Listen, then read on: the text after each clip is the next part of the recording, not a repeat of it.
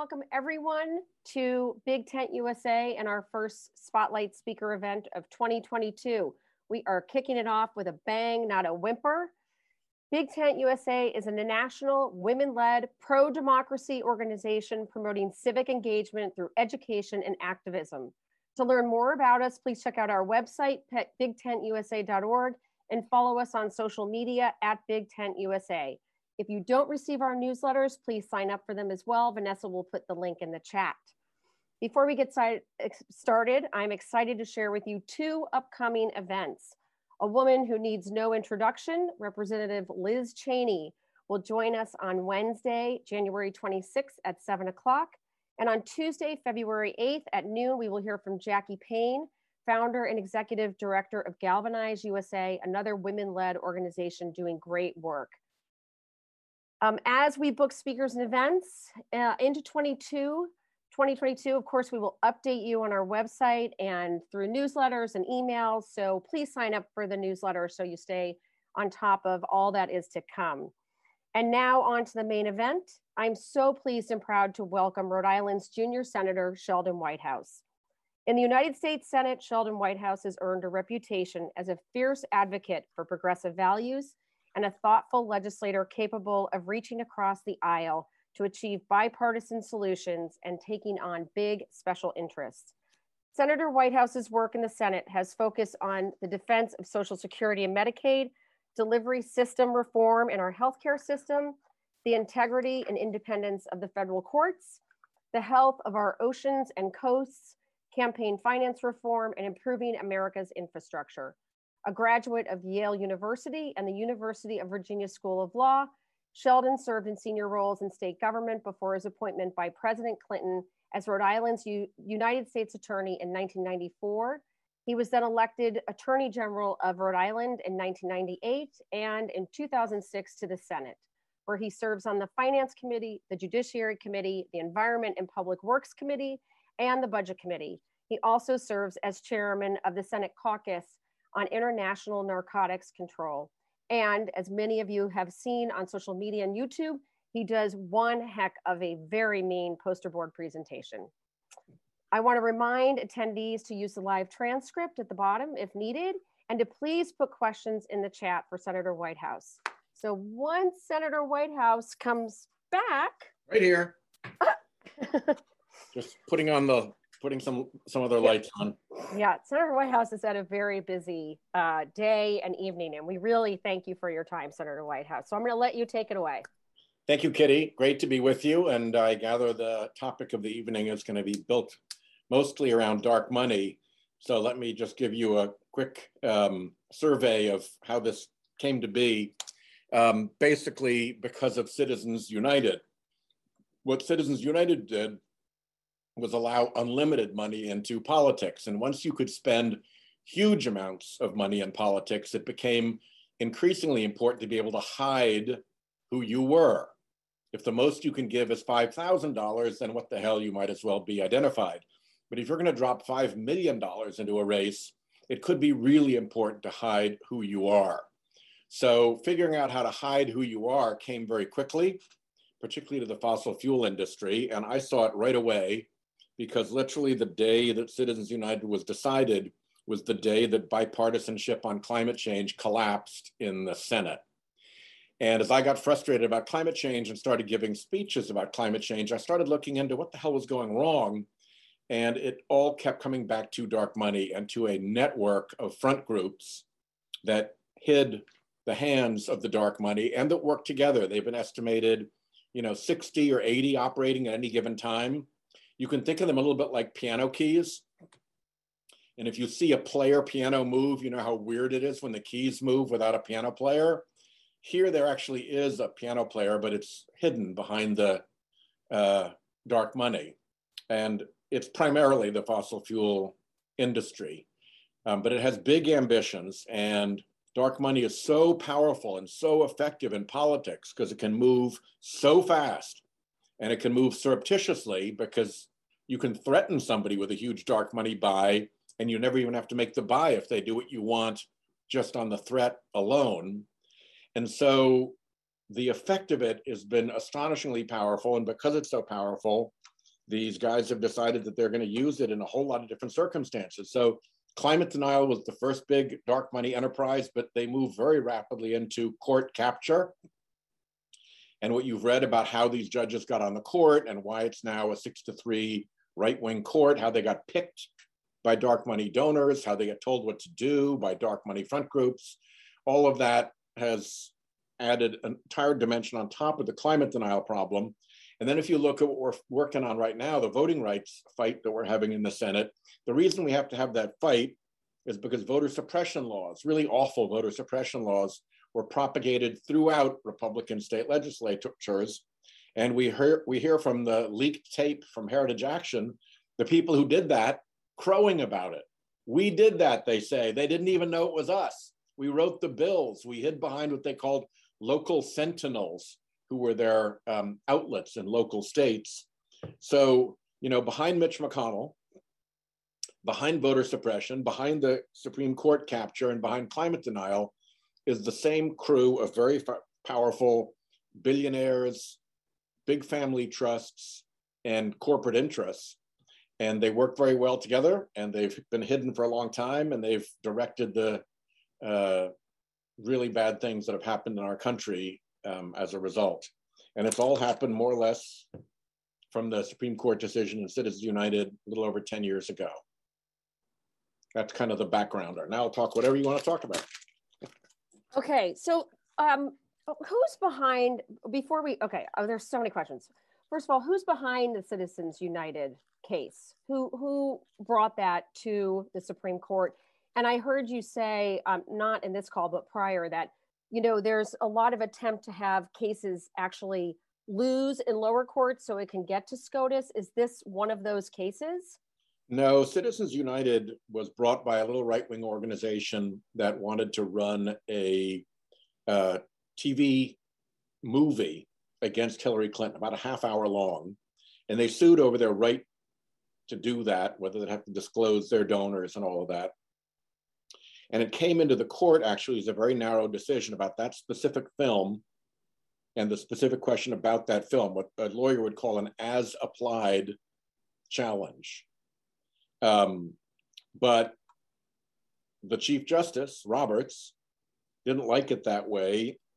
So he actually did something very weird. He changed the question presented to the court.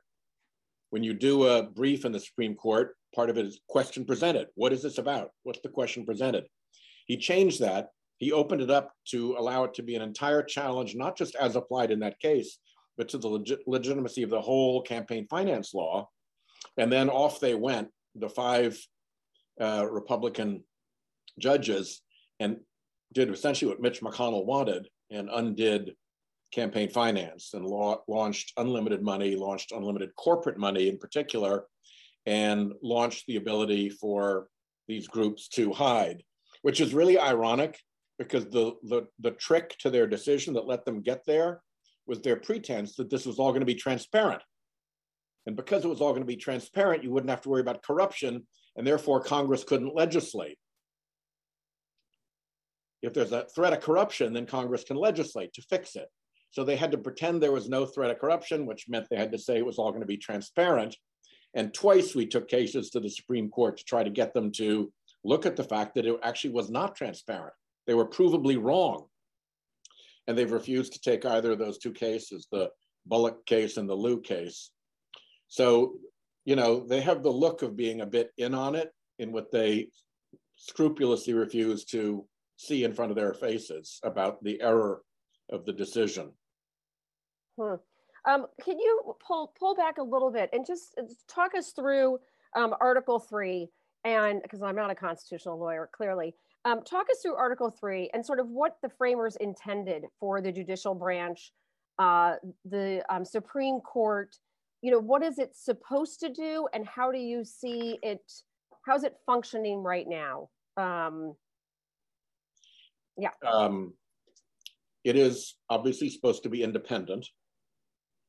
And to the extent that it's been captured by these dark money interests who are loyal to the Federalist Society and its donors, obviously it has failed at that. It's supposed to be modest, not go charging off to make decisions. One of its principles for years was that it would make no decision larger than what was required to settle the case in front of it, to resolve the dispute that it was actually presented with. So when the court took the opportunity to completely upend campaign finance over one little film, that was inconsistent with that doctrine of modesty. And then critically under the Constitution, because, you know, Hamilton and the Federalists had to defend this court in the Constitution and the Federalist Papers and all against the charge of the anti-Federalists that this was going to be the way that big special interests and monarchists and so forth used their power because it was so undemocratic. They said, no, it's only going to be able to make decisions about an actual matter that actually comes to it, they'll just decide the case in front of it. And it's called the case or controversy clause of the Constitution.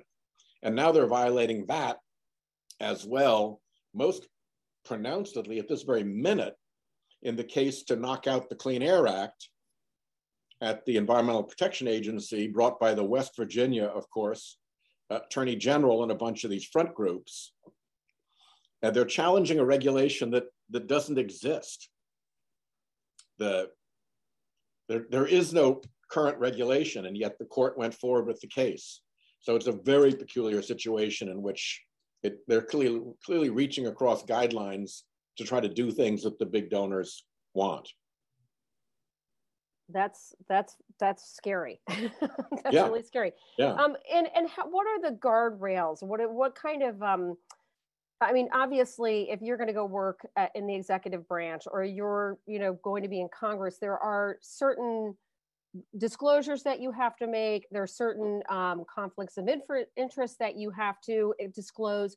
What are the structural, constitutional guardrails on judicial appointees? Are there any? You have to distinguish between judicial appointees and the Supreme Court. Okay.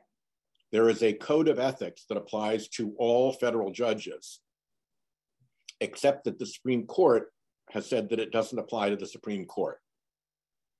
So you may recall there was an ethics complaint pending, what was considered a serious ethics complaint pending against Brett Kavanaugh when he was on the DC Circuit Court of Appeals subject to the ethics code. When he got onto the Supreme Court, he was no longer subject to the ethics code, so they had to close the ongoing ethics investigation because he wasn't subject to their jurisdiction any longer. So that's a particularly rank example. They also don't have to do as much reporting as the equivalent level members of the executive branch or of Congress. And there's an awful lot of, gift and travel, vacation hospitality and things like that they receive unreported. You mean, so someone can fly them somewhere and they go and we never know about it? Yeah, wow. We got a little window on it with Justice Scalia, as you may recall. He died at a hunting lodge where he was getting an all expenses paid free trip with a bunch of people who were involved in right-wing political activities, including his host who'd recently had a case, his company recently had a case before the Supreme Court. So everything about that was highly suspect. He'd had the same situation, with Dick Cheney going on that trip where while the case about Cheney and his energy committee was pending before the court, he was off shooting with Dick Cheney.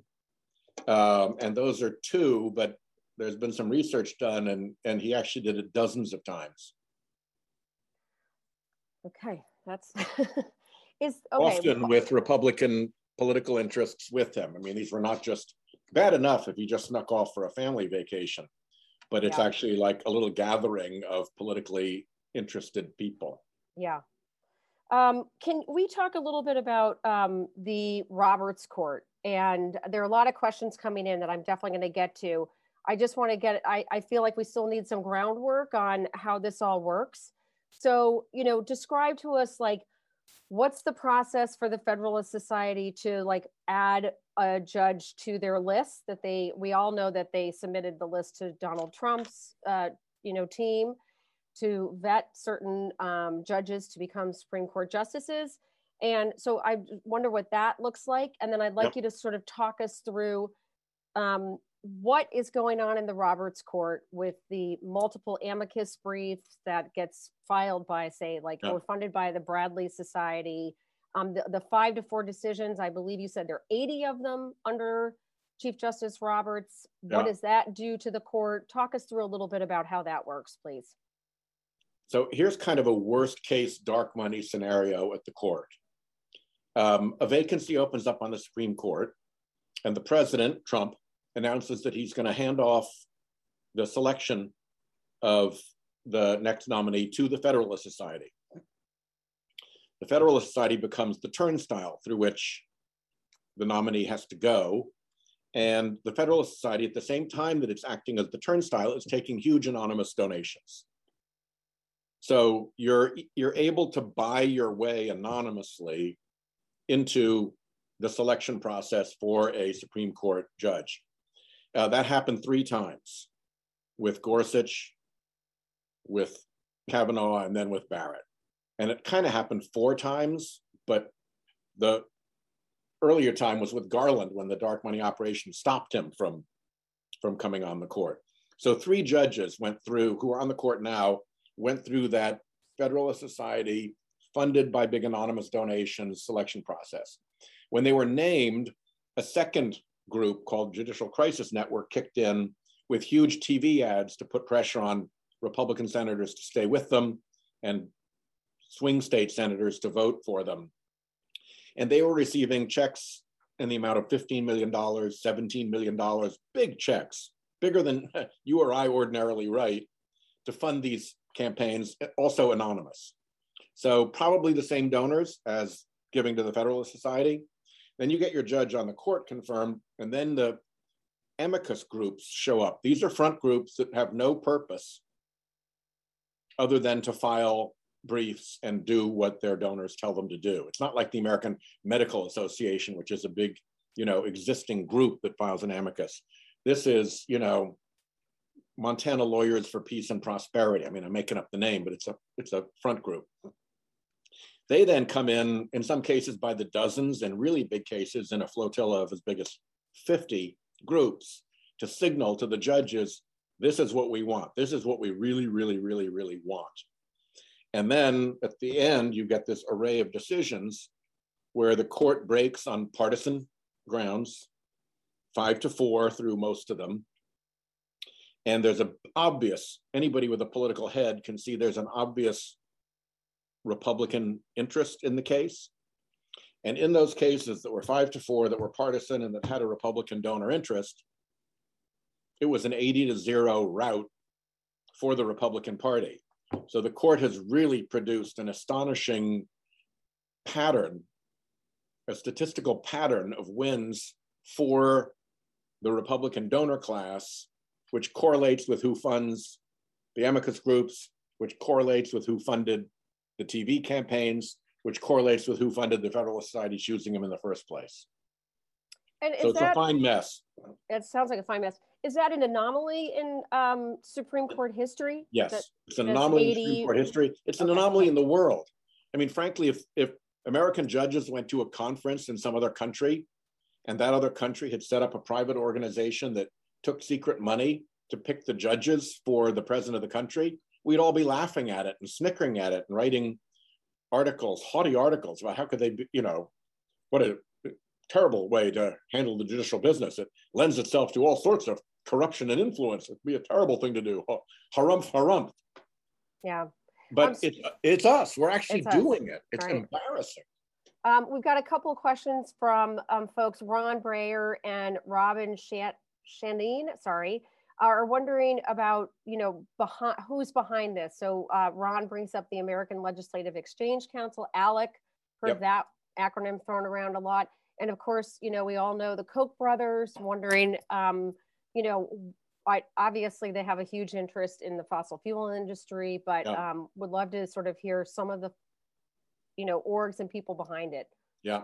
So it traces back heavily to the Koch brothers archipelago of political front group organizations. That whole scheme and array of front groups is very, very much involved in this. It traces definitely back to fossil fuel money and interests. It traces back to big family foundations like the Scaife and Bradley foundations.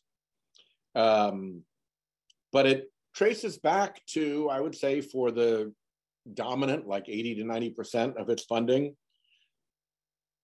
to a fairly small group, enough that they can actually have representatives sit in a room together and make collective decisions, which I think they do. I think this is all very well organized and scripted, and there are people like this character, Leonard Leo, who was the organizer of the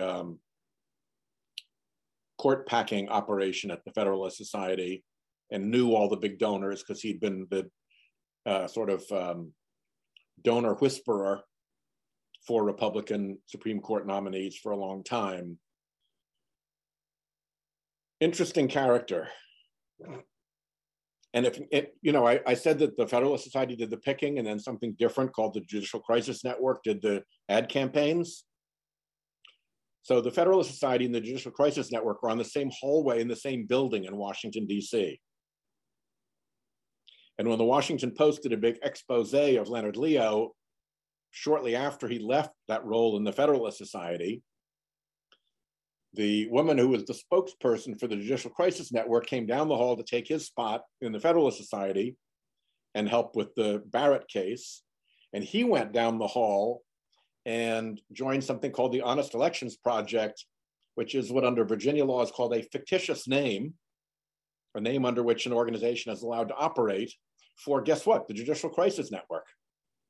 They basically just swapped organizations, probably bumped in the hallway with their cardboard boxes of stuff, snickering, because the whole thing is just such a sham. Can you talk to us about whether or not there is an equivalent for Democratic donors, big donors? Is there something on that side? One of our attendees, Susan Bevan, brought up that the fact that labor unions try to give huge campaign donations to usually Democratic candidates. Members were not happy the fact that their dues were being restricted to support candidates they didn't like, and Citizens United was sort of allowed those contributors to then give to candidates they prefer. So I'm just wondering if you can sort of talk us through the equivalency, if there is one, and anyways, I'm just trying to get a lay of the land for. No, I don't see it. What I see is a Democratic Party that is always one or two or three steps behind in the technology of how you win elections. So when Citizens United first let unlimited money go, it was essentially 100% Republican unlimited money. They were ready from the get-go. I think some of those groups actually saw it coming. And so instantly they had money out. They like quadrupled the amount spent between, I think the decision was in January of 2010. There was an election in November of 2010. And by that election, they'd flooded money into the system. It didn't take them any time at all to get going. We were still wandering around whistling and looking at the moon and the stars. And it took a long, long time. Years later, I spoke with a Republican friend and I said, look, we got to get rid of this stuff. This dark money is just poisoning our politics. It's disgusting. We got to get rid of it. He said, you're right. It's disgusting. And to get this solved, you're going to have to raise a lot more of it, because why the hell would we ever give up a tool that gives us a 10-to-1 advantage over you? So go out and you should have your own dark money. And then when you've got enough that you frighten us a little bit, then, that's the time when we can actually talk about getting rid of the damn stuff. So we're actually there now in some respects, depending on how you measure it and what you look at and how well things are hidden.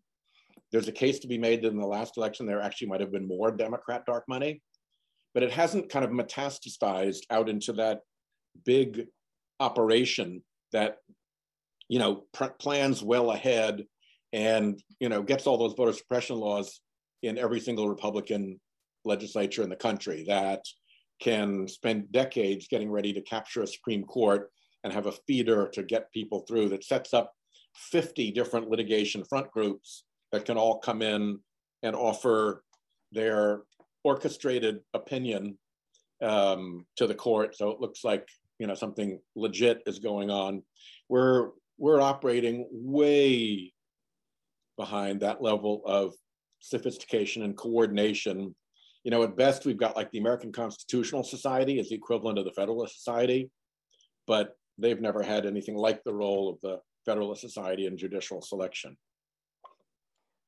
Senator Whitehouse, I'd love to switch to look at voting rights. And obviously, I believe Shelby was a 5-4 case as well. Shelby County, it was. Yep. Okay. So can you, let's talk about what Shelby did. And there's a recent case from Arizona that continued to sort of take us in this direction. Talk us through what the court has said about federal voting legislation and what it's sort of, give us the lay of the land for what's going on now. And we will definitely bring it to a lot of different remedies that we'd like to talk about too. But let's discuss voting rights, and then I'd like to pivot to the big lie. Shelby County was the big one. Shelby County was, as a county, was recruited by a Republican operative to bring a case challenging what's called the pre-clearance provision of the Voting Rights Act. And under the pre-clearance provision of the Voting Rights Act, which had just been reauthorized by huge bipartisan majority in the Senate and the House, states that had a really terrible history of discriminating against minority voters were under a constraint that they had to get the Department of Justice's approval to pass a law that would interfere with people's voting rights. Or if the Department of Justice was being difficult, they could go to a court and get permission. So the Supreme Court threw that out based on no factual record, just its own opinion that racism was over and that nobody needed to worry about Southern legislatures discriminating against minorities, and out pre-clearance went. So now the Southern states, the pre-clearance states, were free to pass laws like that. And then while those laws were in effect and influencing the election, the Department of Justice would then have to come in and try to stop them. And the Supreme Court was and courts were very unhelpful about protecting that. But at the lower court level, you know, it was interesting. You've got a case where a state legislature targets Black voters so specifically that the court says they were targeted with surgical precision. And that was a clear enough finding that the Circuit Court of Appeals made the same finding. With surgical precision, they went after minority voters. And the Supreme Court wouldn't overturn it. So clearly they were wrong about the fact that they had presumed that racism was over and that legislatures wouldn't do this stuff. But they never went back to review their own wrong determination. They just bowled ahead, a little bit like they bowled ahead after their wrong determination that all the big money spending in Citizens United was going to be transparent. I mean, it's impossible to believe that that's true because it's patently false. There's billions in dark money, but they don't care. They just stay with it. So Shelby County really unleashed a lot of voter suppression. And then in the wake of the Trump election, it made everybody really angry that this couldn't happen again. So now that they could do voter suppression, now that they've seen it work in a few former pre-clearance states, they decided, okay, let's propagate this everywhere that there's a Republican legislature. Let's just go. And that was, again, a dark money proposition. Heritage Action spent tens of millions of dollars, and they used their sentinel groups like ALEC, very involved in all of this, the Legislative Exchange Council. I don't totally understand the definition of a conservative judge or a conservative court, but there isn't one any longer. Okay, but traditionally, like, what would have been a description of a conservative court? Because it seems to me that this court, the Roberts Court, has kind of instituted its own belief system on, on how people vote in this country, or discrimination in certain states. Or, I mean, am I barking up the wrong tree on the idea of what's conservative? Traditionally, a conservative judge would have had judicially conservative principles. And those would have been judicial modesty, meaning don't make big sweeping decisions. They would have been respect for the elected branches of Congress. There would have been federalism, respect for states' rights. They had invented originalism as a doctrine that was very convenient for their big donors, because the more you can go backwards in time, the more you push back at civil rights, the more you go back before the corporate era, when there was no need to restrain corporations, the less of an argument there is for regulation to restrain big corporations. So I don't accept originalism as a very legit doctrine, but they had it, and those would be the doctrines you'd look at. But if you look at the 80 decisions I talk about, half of them violate one or more of those doctrines. So the doctrine is a method to get to a goal, but if the doctrine inhibits them getting to the goal, they abandon the doctrine and just go straight to the goal. Okay, well, that that does make sense. Not really, but and that's not conservative. That's just capture. No, it sure isn't. So so we really can't use that word to describe this court. No. Okay. No. Okay, it's a misnomer when it's used to describe this court. Right. Okay. So we do have to turn our attention to the big lie that the 2020 election was fraudulent and there was widespread voting fraud and Donald Trump actually won. The reason we need to do that is because you and Jane Mayer of the New Yorker has done some excellent reporting that a lot of these big Republican dark money donors quickly pivoted to start to fund the big lie. The audits in Arizona sounded like they were completely funded by some of these folks. It sounded like even groups were renamed really rapidly to become election integrity groups. Yeah. So tell us some, I think we all need to know this. This is extremely alarming. There is if you want to read, if you haven't read The Big Money Behind the Big Lie, I highly recommend everyone reading it. Senator Whitehouse is quoted in it several times, but give us the skinny on the situation here. Yeah, there's actually a brand new article just out today, and I only saw its headline in my clip, so I haven't even read it yet, but it's about how the DeVos family and others are behind groups that were at the heart of the big lie, and how that led to January 6th and all that. So I'll give you an example of how all this ties together. You remember that the Federalist Society is on a hallway in Washington, D.C. And if you walk down that same hallway, you get to the Judicial Crisis Network, and that they switched personnel and have an enormous amount of common activity and interests. The Judicial Crisis Network, they pair usually. This is like, what is the latest and greatest to be a dark money political operation? You pair a 501c3 and a 501c4, those two kinds of organizations allowed under the tax code. So they pair up. So the Judicial Crisis Network has a 501c3 judicial education project. And they're essentially the same thing. They overlap enormously, same offices, same people, same everything. They then go and they do this fictitious name thing. And next thing you know, there's an Honest Elections Project, an Honest Elections Project Action, a 501c3 and a 501c4. And they are the Judicial Crisis Network and the Judicial Education Project, they're just allowed to operate under those fictitious names. Fictitious name being a term of legal art under Virginia law. I'm not disparaging them by saying that. That's what they legally are.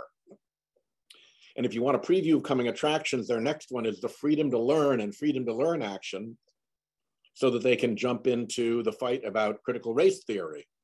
And again, same organization. So these 6, and if you add there's sort of a mothership that I won't get into, but all of these organizations are the same organization. They just have different masks that they wear.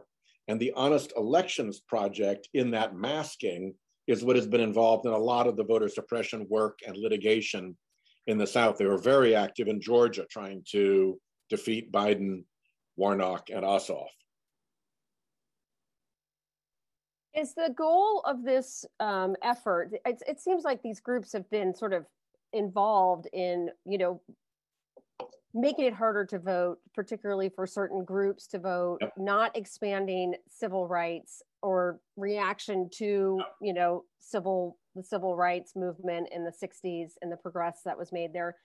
But what's the goal now? Is it to reinstall Trump? Do they want Trump to be president? We know the Kochs were very dismissive of Trump. Or is it they're just jumping on Trump's coattails and the big lie so that they can continue to do this work? What's at play here, Senator Whitehouse? What's fundamentally at play is a quest for power. And they would obviously rather have Trump than Democrats. And they obviously want Mitch McConnell, who packed the court for them, which can do undemocratic things that even Republicans won't vote for, to continue to, have his position, allowing judges or not allowing judges onto the court. So it is very, very much a quest for power. I have a theory, which I think is hard to prove, but I have a theory that when the Kochs despised Trump and were not going to support him and might even have opposed him because he was against their agenda in so many ways, that a truce was reached. And if you think of like medieval baronies, House of Koch and House of Trump had to figure out how to get along with each other in the kingdom of Republicana. And it looks like that the deal that they made was that Trump would announce a list of Supreme Court judges who he would pick from, and the Koch-funded Federalist Society crowd would pick the list. So the Kochs would control who could get onto the Supreme Court through the Federalist Society turnstile. And he also promised that all of the energy and environment jobs in his administration would be given to the most low-life fossil fuel flunkies and stooges you could possibly imagine. So the Scott Pruitts and so forth showed up to run environmental agencies. And with that, the Koch objection to the Trump seemed to evaporate. So I wasn't in the room, and I don't know that anybody was in the room or knows about whether that was actually negotiated, but it sure looks to a careful observer, just from behavior, that that's what happened. A deal was struck. So if that deal were to hold, the Kochs would be happy to go back to it. They got a Supreme Court, and they got 4 years of not only no progress against climate change and their pollution, but actual setbacks for the environment. Yeah. And we saw sort of wide scale, just felt very corruptive at federal agencies. It felt like, Trump had installed, everyone who was profiting from the agency where they were working. I mean, Betsy DeVos Yep. is a prime example, right? Yep. Okay, so let's turn to the legislation. If anybody's seen the movie Death of Stalin. No, doesn't sound fun. It's a hysterical movie. It's really dark humor. But it's kind of a slightly comedic version of everybody in the Russian government at high levels around Stalin. And they're all such a bunch of freeloaders, suck-ups, ne'er-do-wells, also-rans, and sleazeballs. It's kind of horrifying to watch. And this was like Death of Stalin without the murders. It was really a creep show, bar scene in Star Wars type operation. Well, my brother just came in to chime that he said it's a very funny movie. So Friday night, everyone, watch it. Death of Stalin. You'll like it. Yeah. So I do want to find out about dark money's influence on the legislative branch. You've given us some highlights about dark money's influence on the judiciary and on judicial branch, the executive branch. So tell us how it works in Congress. What does this look like? Because it's usually done mostly through super PACs. Super PACs didn't exist before Citizens United. They were created after Citizens United to take advantage of Citizens United. And a super PAC is allowed to spend unlimited money in a race.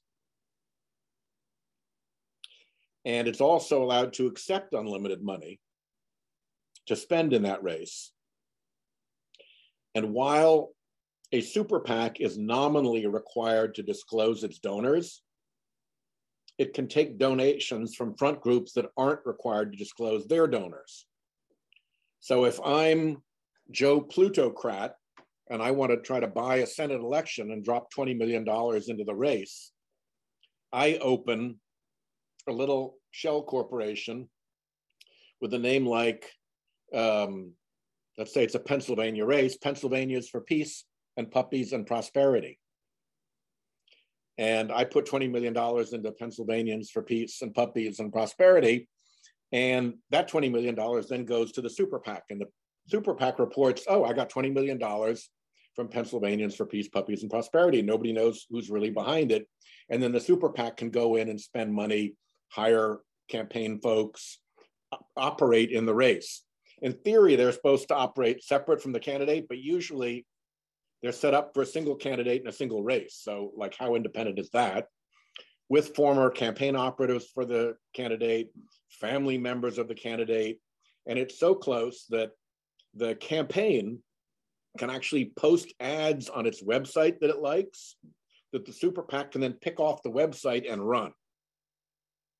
So there's really no independence. So that's how big Citizens United money gets into political races anonymized.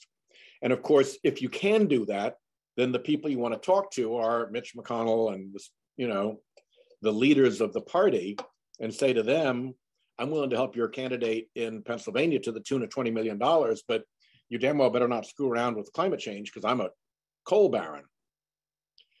Don't worry, got your back. For 20 million bucks, I'll take it. So it has created an enormous amount of secrecy in politics. It's created an enormous move of power up to leadership in Congress. And it's driven big smelly deals, very underground, because they happen. I mean, if the coal guy's company had spent the $20 million, you'd see it and you'd start digging around. And if the coal guy's company had given it to the super PAC and was reported, you'd see it. People could start digging around. But when it's all obscured like this, there is a deal, there is a quid pro quo, but it's hidden. And it means that, in the right circumstances, the leadership of the party can call in a bombardment. They can go to somebody they know is a big spender who owes them, who wants to stop climate legislation, and say, I need you to pound these 3 candidates. And off they go. And, $20 million per candidate, boom, done. And for them, 60 million bucks is nothing, because the climate solution is going to cost them that in the billions. Yeah. Oh, okay. Now we need to get to some fixes, because this is just more than I can bear. Oh, you know what? I'm sorry. Before we do that, can we just do some really general? I've got 3 questions for you, some from the chat and some from a couple of us at Big Tent. Possible corruption, conflict of interest. So the 3 questions are: Ginny Thomas's activism. What's going on with that? Didn't she hire buses to go to the January 6th rally? What's going on there? Two, does anyone care about Justice Kavanaugh's debt repayment? Is anyone listening to that? And what can be done if is there a remedy when a justice lies under oath before Congress? Because it sure feels like one of them surely did. So as to Mrs. Thomas, not much, because the judge himself is not subject to the code of ethics. So a spouse certainly isn't. And while it may seem like bad form to be ruling on cases where your wife is an activist on that very issue, the court has never done anything about it. And there's nothing that we can do about it short of an impeachment. On the Kavanaugh thing, there's a suggestion that his family paid it off, in which case that's, you know, kind of understandable. My boy, he's going to go be a Supreme Court justice. He doesn't need to carry this debt. Let's just pay it. The thing we're still looking at in the Kavanaugh situation is the FBI investigation into Professor Blasey Ford's accusations, because that was a fake investigation. And we want to dig through exactly in what ways it was fake and show how fake it was, because you certainly don't want FBI investigations for high positions in the US government to be fake. In the Senate, we really want to be able to rely on them.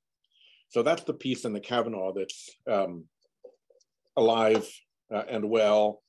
And as for removing judges who lie, again, the only way to remove them is by impeachment. You've seen how those votes are required. And, you know, particularly with the politicized court, if they're willing to vote for Kavanaugh under those circumstances, the idea that they're going to vote to impeach him, not going to happen. Yeah, not going to happen.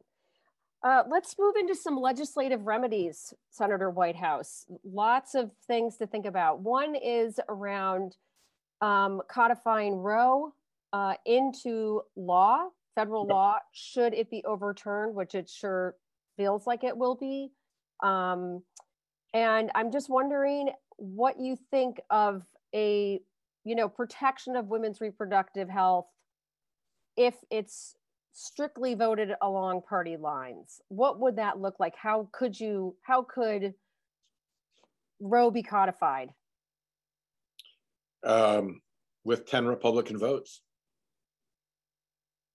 or with an agreement that we do not have about how to get certain measures around a filibuster. Okay, so at this point, what you're saying is if Roe falls, if the Dobbs case is decided and Roe is gutted, there's no chance we can codify Roe in federal legislation because of the filibuster. Is that right? The chance is exactly equal to the chance of getting 10 Republicans to vote to do it. And when I say 10, that means every single one of them would then be the swing vote. And they wouldn't want to do that, you know, for sort of rhetorical purposes and advertisement. So-and-so was the swing vote that made it possible. So they often, in a tough vote, would like some buffering. So you probably would have to have 12, not 10. And I think everybody on this call is pretty capable of going down the list of the Republican senators and seeing whether you can get to 12 who'd vote for that. Yeah. Is there a link? I mean, can you tell us a little bit what you felt or what you were thinking when you heard the Supreme Court's decision to not when they upheld SB 8 the first time and then the second time? What were you thinking? What was your reaction to that? Were you surprised? How were you feeling about that? Because it just seems so egregious to those of us who don't have law degrees. The shadow docket case, right? Yes. It was clearly an aberration from what you would expect the court to do. I mean, you had a law that was in plain violation of existing Supreme Court precedent. And the question is, what's going to be the state of affairs while we consider whether we should change the Supreme Court precedent? And presumably the state of affairs, while you consider whether to change it, should be the status quo prevails, because it's the law, it's the precedent. And a lot of those judges had made personal assurances to people, particularly Kavanaugh to Susan Collins, that they saw, Roe versus Wade was precedent. So it was surprising, to say the least, that they'd make that decision on the shadow docket, that they'd make it without proper deliberation and argument, and that they'd make it, in many respects, what they really did, since that was more of a procedural decision, is they used a procedural decision to allow Texas to undo a standing constitutional right, at least temporarily. And that's a weird outcome. And of course, it was, partisan. Guess what? 6-3. Yeah. Is there, when you think about congressional action? Take it back. Okay, sorry. I think Roberts voted. I think he did. With the Democrats. Yeah. I forget whether it was on one or both of the two decisions that were made. The liberal justices, yeah. When you think about Congress, obviously voting rights and protecting election certification is like front and center now. It all feels like we have a very finite amount of time to maybe move on this ahead of the 2022 election. When you think about that, what are the chances of this happening, Senator Whitehouse? You're there. You're in the Senate. What's going on? Can we just override the filibuster for this? Is there any appetite for it? Will this stand up to Roberts Court if we can pass like the John Lewis Advancement Act or Manchin's bill? How are we feeling about this? Because I think we're all pretty nervous at Big Tent. Yeah, well, we are, jammed up against the decision. We're going to do this in the next few days. And we're first going to get on the bill, and we've got a device for getting on the bill with 50 votes. And then we'll debate it. And then the vote on the merits will come up. And the vote on the merits will be decided. And it probably won't be 60. So the parliamentarian will rule that the measure did not pass, and we'll have to challenge the parliamentarian's decision with an alternative rule that all 50 of us would have to agree on to make it work. And we don't have agreement on that as I came into this call tonight. Whether an agreement miraculously materializes between now and the key vote is TBD. Okay, that wasn't really what I wanted you to say. It's not what I want to say. No, we would have liked a little bit better news, actually. Yeah. Are you seeing any sort of? I'm seeing in the chat there's some good news from work from state laws around dark money, campaign finance. What are you seeing on state laws that maybe could be transferred over to federal law around campaign finance or dark money? Obviously, it was in the For the People Act, but that's DOA. There was some legislation around dark money in the People Act. There are things that states can do. My state, Rhode Island, for instance, has a rule that requires disclosure of donations, and a dark money group sued and took the case to the First Circuit. And the stage right now is that Judge Celia on the First Circuit, a Republican appointee, threw out their challenge and let the law stand, and said that it's actually really important in a citizen's democracy that citizens be able to identify who is speaking in the public sphere. And so coming into the public arena and speaking from behind a mask is not favored. So that was a small success for, daylight and transparency. But at around the same time, the 6 justices of the Supreme Court decided a case called Americans for Prosperity Foundation versus Bonta. Americans for Prosperity Foundation is the twin 501c3 to the Americans for Prosperity organization, which is the 501c4, the political organization, which is the Koch brothers' central dominant political organization. And they sued to keep their donors private. And the Supreme Court threw out a state law that had required their donors to be disclosed to the state of California, so the state of California could police, and only the state of California, by the way, not to the public. So the state of California could police whether there was tax fraud going on, because contributions to these things are deductible, right? So if you're just swapping money around the family and making a tax deductible, that's a crooked deal, and you've got to know who's there in order to figure it out. The court shut that down and created, for the first time in American history, a constitutional right to anonymous funding. And knowing full well that this is a completely political organization, it's a really ominous signal about the court creating a constitutional right to anonymous political funding. Okay. All right. Never happened in the history of the court. Right. Other remedies, Senator Whitehouse, what do you think of term limits for judges, expanding the court past 9, limiting lifetime appointments, getting away with that? How are you feeling about any of those potential remedies? I think we've got to do, any and all of that to try to salvage the court. In the meantime, I think a lot of transparency would do. I think stuff that's pretty hard to quarrel about is the court should be under an ethics code. Somebody should have some accountability for policing it. They should not be able to go on free vacations paid for by other people to, resorts and not have to report that they're getting free vacations given to them.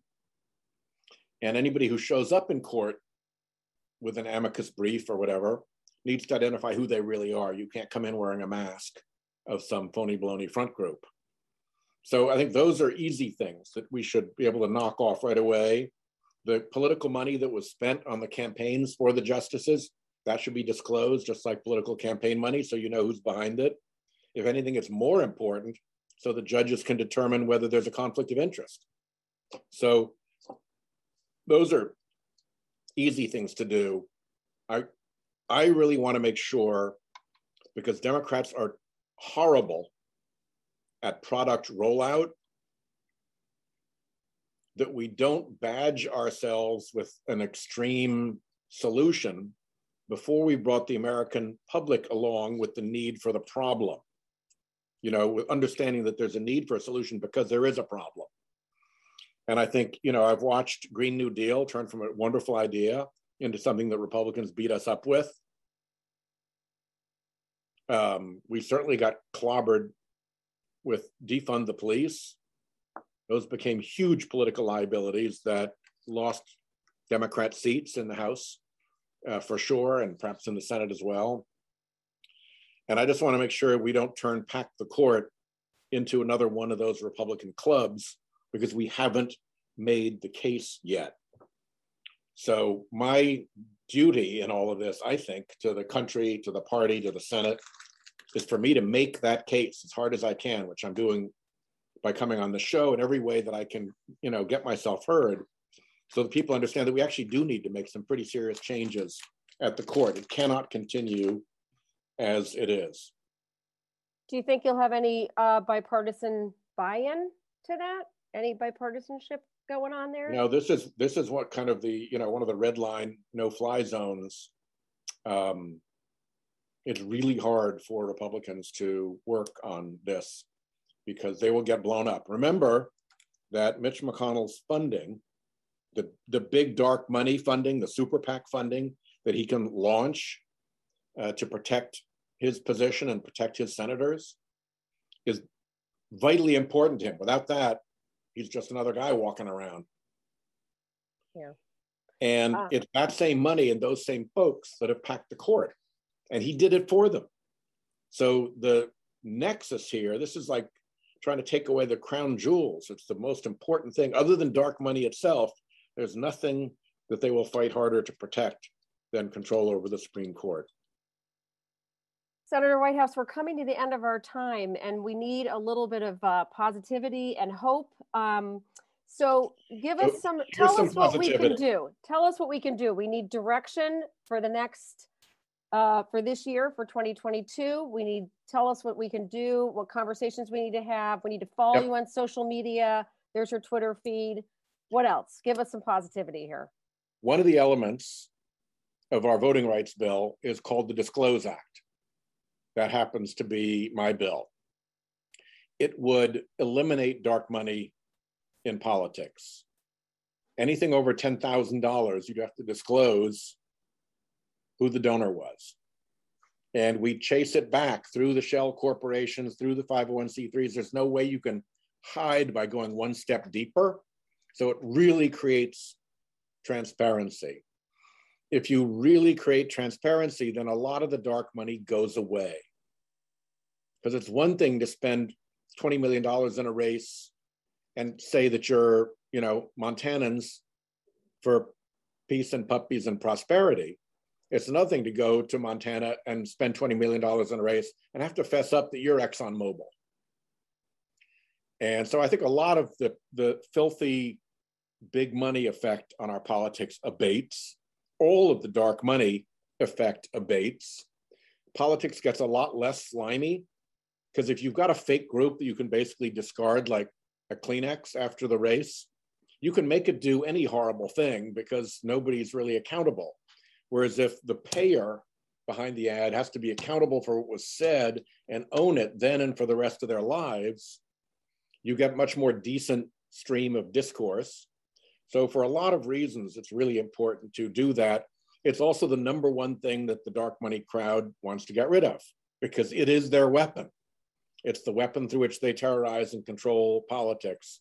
So fighting for the Disclose Act in the Voting Rights Act, outside of the Voting Rights Act, beside the Voting Rights Act, fighting for that is really important. And that's the thing that Jane Mayer, when she got wind of that tape where Mitch McConnell's minions and the Koch brothers' minions were talking together, and they said, there's one thing we can't dirty up. There's one thing that no matter how we try to make our people hate it, they actually like it. Everybody likes it. It's the dark money corruption stuff.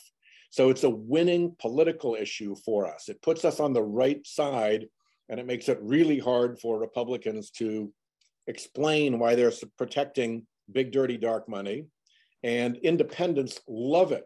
So if we're trying to attract independent voters, it's a huge banner to wave and attract them to our cause. Okay, so we all need to call our senators. We're in a lot of different states all over, and everyone needs to encourage them to pass the Disclose Act in any way, shape, or form they can, it sounds like. It needs to get voted on. It's not enough to have it sitting there with a bunch of co-sponsors. We need to vote on it. Bring it to a vote. Okay. Yep. All right, Senator Whitehouse, I'm going to take that as the hopeful nugget that you've given us tonight. I so appreciate your time and your work. And I so appreciate you banging this drum, because it really needs to be banged.